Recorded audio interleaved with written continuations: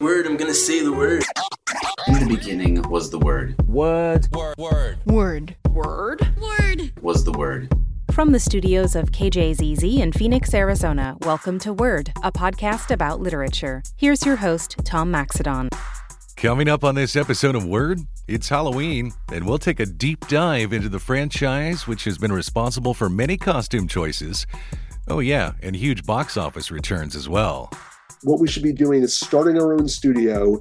We still have the rights to a lot of these characters like Iron Man, Captain America, Thor. Plus, NPR's Morning Edition co-host Steve Inskeep has a new biography about President Abraham Lincoln, which explores his attempts to maintain union in a deeply divided country. You want me to think of Lincoln as the guy who reached out to the other side? He went to war against the other part of the country. And this is absolutely true. But here's what I mean by that. Lincoln built coalitions. But first, what would Halloween be without a little magic? As in Earvin Magic Johnson. The Los Angeles Lakers All-Star is the subject of a new biography by Roland Lazenby. It's simply titled Magic. Lazenby has written many books about basketball, including a definitive biography of Michael Jordan. But what launched his career writing about the sport? I was a high school coach, a varsity head coach at age 24, and I was diagnosed with a brain aneurysm, and it made me realize I dabbled in writing a little bit, but I wanted to be a writer. Why waste my time, Yeah. And so fortunately, I did not have an aneurysm, but I did set out to work on being a writer. My father would later die. He was a huge basketball fan. I enjoyed football more. I played a lot of pickup basketball. I even played a year of college football. But he died in 1981, and I really began playing pickup basketball. And then I started writing basketball books. And it was really all about my relationship with him, I guess. I really didn't start to understand that until I wrote Michael Jordan, The Life, which dealt a lot with Michael Jordan's relationship with his father. It's just funny how these universal things emerge in the biographies of these major figures. I played numerous games of pickup basketball when I was a kid, particularly in the 80s when Magic was super popular, and he was my favorite player. I grew up and lived a long time in Indiana, played a lot of basketball with my dad, and that was a bonding kind of a thing for us. I guess I never considered myself good enough to try out for the official team from my middle school or high school, but I was pretty decent. I think I just liked the pickup atmosphere. But being from Indiana, I got a lot of gruff from people because, of course, Larry Bird came from Indiana. And they were like, well, why aren't you a Celtics fan? But why did you want to write a biography about Magic? My first NBA project was a thing called the Celtics Green Book that I did with the Celtics for 5 years, every year. And I was fascinated by Bird and Magic. And I later did a project with the Lakers along a similar line. And I wasn't alone. Pro basketball was in terrible shape. Teams were losing money. Fan interest had declined. The ratings for the 1978-79 season, the regular season TV ratings had fallen like 25%. Oh, wow. And Larry and Magic come into the league, and they brought with them this massive TV audience that saw them play against each other in the 1979 NCAA championship. It started something. The fans were so hungry for this competition that it really gave a jolt of life to the dowdy sport of American pro basketball. This book is, of course, about many things, including that fantastic rivalry between the Lakers and the Celtics, but I think also the mutual respect between Magic Johnson and Larry Bird.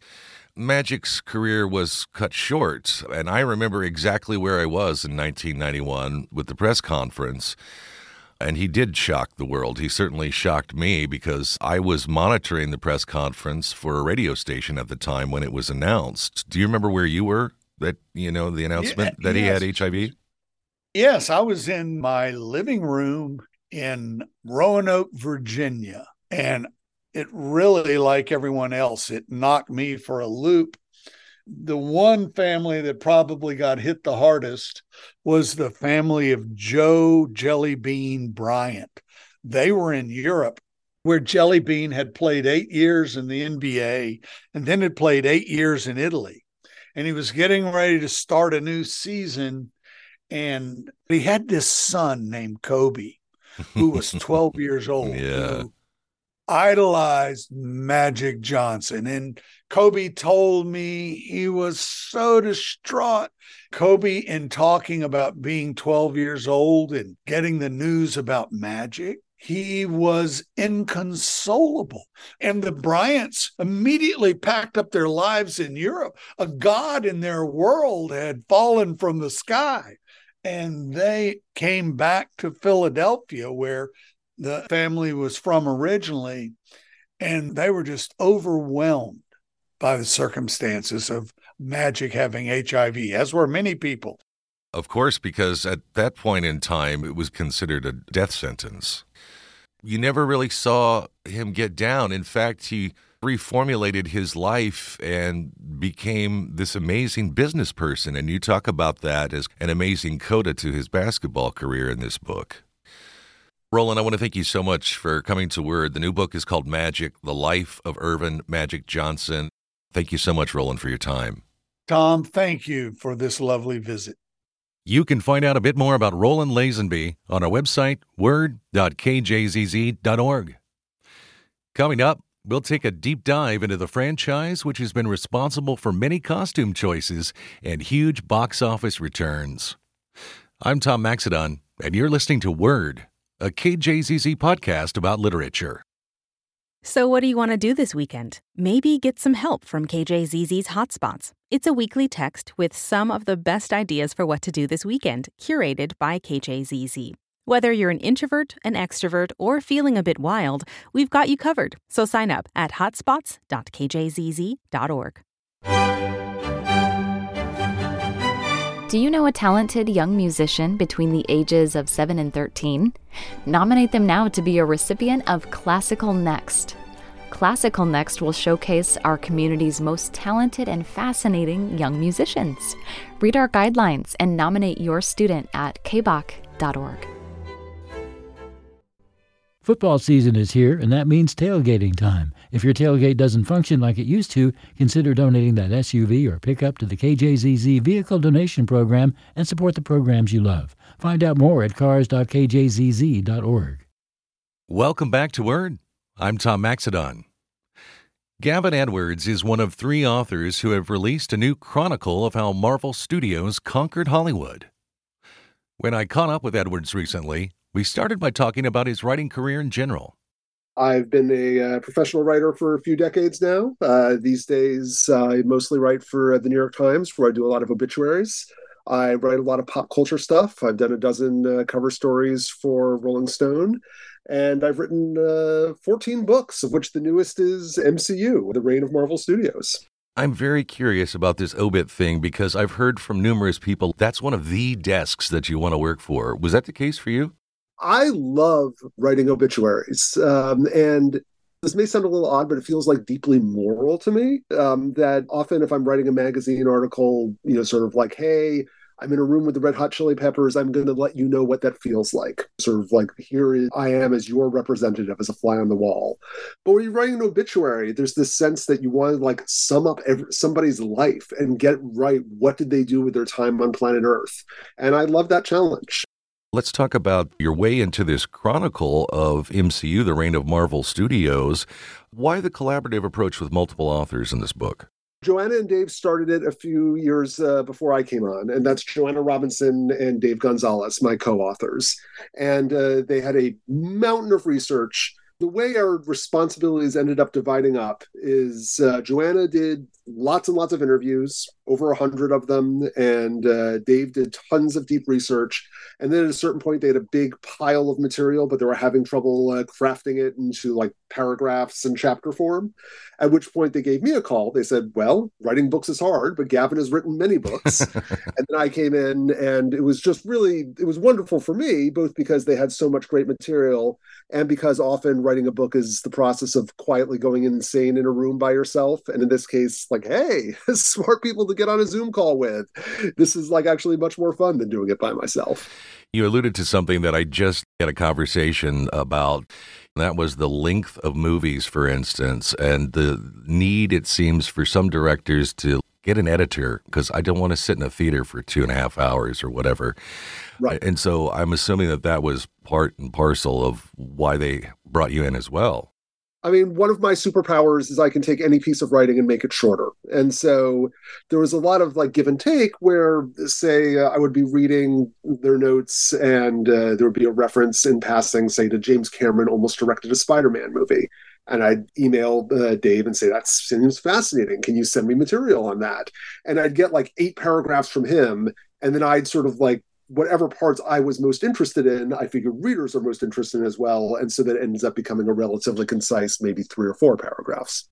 Well, it's also important to understand that this is what's billed as an unauthorized story. And what were the challenges in compiling that? And why was it difficult to not get authorization for some of these things? Disney, as a corporation, likes to tell its own story. And in fact, as Joanna and Dave started working on the book, they were originally told, hey, this isn't going to be authorized by us, but we're not going to stand in your way. Go ahead and do what you want to do. And that lasted a few months. And then they started finding out that, they would call people up and their representatives would say, ooh, let us just check on this. And then they'd get the word, sorry, we're being told not to talk to you. So the good news is that they already had a lot of material in the can, including Joanna had sat down with Kevin Feige, who runs Marvel Studios and is like the driving force behind it. And she's had a couple of hours of time with him. And there are people who are just sort of like off the reservation and willing to say like where the bodies were buried. She got a lot of access to people in the early days of the pandemic. There were all these people who might have not been available otherwise, but they were home by themselves. They were bored. They wanted somebody to talk to. And, like here's Joanna on the phone. So she ended up getting a lot of material that way. Marvel was a waning toy maker not even 20 years ago. When did their climb to becoming a dominant studio really begin?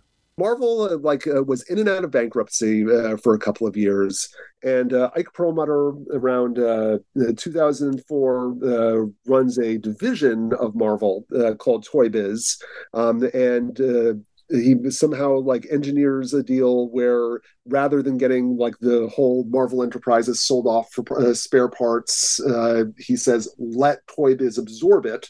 And so the smaller division took over the whole enterprise. And then their deal for a while was their approach to making movies is we have these very popular characters. We'll license them out like Spider-Man and X-Men, and we'll get sort of a small fee from that, but we'll also make more money on toys because we'll be able to sell more Spider-Man and X-Men toys. Around 2006, this guy, David Maisel, has lunch with Ike Perlmutter, and Maisel successfully pitches him on saying, you're leaving all this money on the table. What we should be doing is starting our own studio. We still have the rights to a lot of these characters like Iron Man, Captain America, Thor. And if we do that, then you'll not only have the toys that come out of it, but all of the money will be coming directly to the bottom line. The key was that Ike Perlmutter did not want to spend a dime to make this happen. So, well, what is it that they say, right? Is that, if you're going to go into business, don't put your own money into it. Exactly. It doesn't want to do it. So what they have to do is they mortgage about 10 of the characters, and Merrill Lynch ponies up a $500 million line of credit. And if they're not able to pay it back, then Merrill Lynch will have the rights to these characters in perpetuity. But if the movies are successful, then they'll pay off the loans and off they go. And they're successful right out of the gate with Iron Man. And so immediately they pay off Merrill Lynch. And then a few years later, Disney acquires them. But you also write, hiring Robert Downey Jr. for the debut in what it was in 2008 was contentious because of his past Hollywood troubles, right? The Hollywood bad boy. Sure. I mean, he had had like well-publicized substance abuse problems. You may recall he broke into a neighbor's house and fell asleep in their kid's bedroom. So they were very worried that this is a guy who's not going to be a good representative of the studio, and maybe he's going to go off the rails again.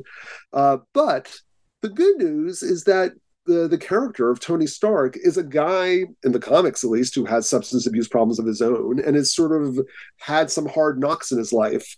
And so it is the perfect visual shorthand that Robert Downey Jr., like you see him on screen, you're like, oh, it's that guy. I get it. He's glib and he's charming, but he's like been through some hard times.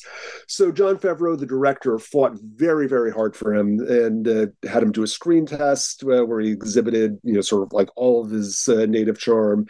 And even then, when the East Coast leadership of Marvel Entertainment was resisting, he leaked the news to some of the Hollywood trade magazines. And then when there was like a big public outcry of, yes, this is what we want, only then was Downey approved. Disney does not get into business unless it thinks it can make a fortune. And when they bought this franchise, I mean, clearly it has been extremely popular. Last question I have for you is, in the near future, do you see that continuing? And I guess the secondary part of that question is, are audiences beginning to sour on the offerings? I mean, it used to be a time when, let's say you had 16 screens, and there would be 4 of them that were showing the same Marvel movie. Or the weekend of the Avengers Endgame comes out, 15 of the 16 are showing the same movie. Part of the initial genius was the sense that because of the interconnectivity of all of these movies, they built something that just didn't exist before, where, like it's a 32 movies now, and the sense that every movie is a sequel to every other movie. And so once you're in, like, okay, I want to go see what happens next. But 15 years down the road, that's also a bit of an obstacle. Like if you're want to just like sort of go be entertained on a Friday night, gee, do I have to watch 5 movies to get ready to see this one that I want to see? Like it feels a little bit like homework. So I wouldn't count them out. They're run by smart people, but they're definitely having like a bit of a wobble right now as they figure out how do you bring in sort of new generations that aren't necessarily on board from the beginning. MCU, The Reign of Marvel Studios, is the latest from Joanna Robinson, Dave Gonzalez, and Gavin Edwards. Gavin, I want to thank you so much for coming to Word and talking to us. Tom, it's been a pleasure. You can find out a bit more about Gavin Edwards on our website, word.kjzz.org. Coming up, NPR's Morning Edition co-host Steve Inskeep has a new biography about President Abraham Lincoln. It explores Lincoln's attempts to maintain union in a deeply divided country. I'm Tom Maxedon, and you're listening to Word, a KJZZ podcast about literature. In an era of behavioral health challenges, including addiction, there's a need for informed, compassionate providers. Rio Salado College is offering full scholarships in behavioral health programs. More information at riosalado.edu/bettertomorrow. Looking for a new podcast? KJZZ has original podcasts on all sorts of topics, like the new series called Period, the End. It's a series about a chapter of life that can be gut-wrenching, exhausting, and confusing. It's about menopause, and half the nation will go through it. You can download great storytelling at podcasts.kjzz.org or wherever you get your podcasts. Did you know 2 out of every 3 NPR listeners prefer to purchase products and services from public radio sponsors? You can see the benefits of becoming a KJZZ corporate sponsor at sponsor.kjzz.org. Welcome back to Word. I'm Tom Maxedon. Our final guest on this episode is NPR's Morning Edition co-host Steve Inskeep. Recently, Inskeep released an interesting biography about President Abraham Lincoln. It's called Differ We Must: How Lincoln Succeeded in a Divided America. When I sat down with Steve recently to talk about the book, I asked him firstly, why a book about Lincoln now?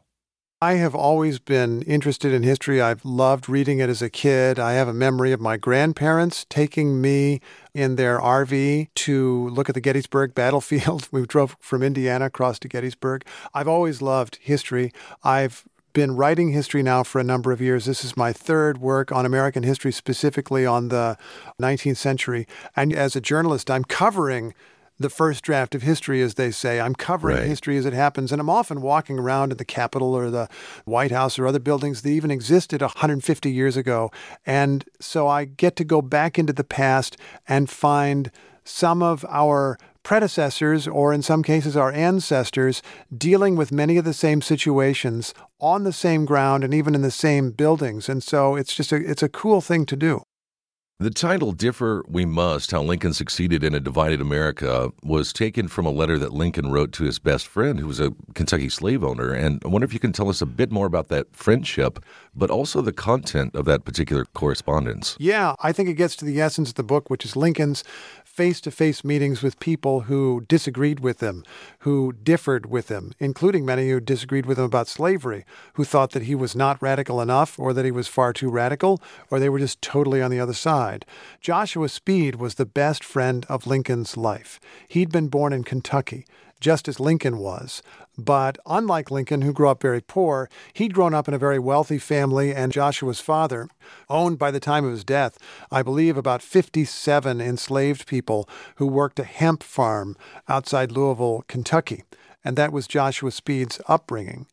Now, when both men were living in the free state of Illinois, they became best friends, Speed and Lincoln. And by the 1850s, when slavery was the central crisis, the central issue facing the country, Lincoln wrote his friend a letter. And it's clear they disagree about slavery. Speed agrees in the abstract that slavery is bad, but in Lincoln's opinion is not serious about this, is not politically serious about voting in a way that would change anything.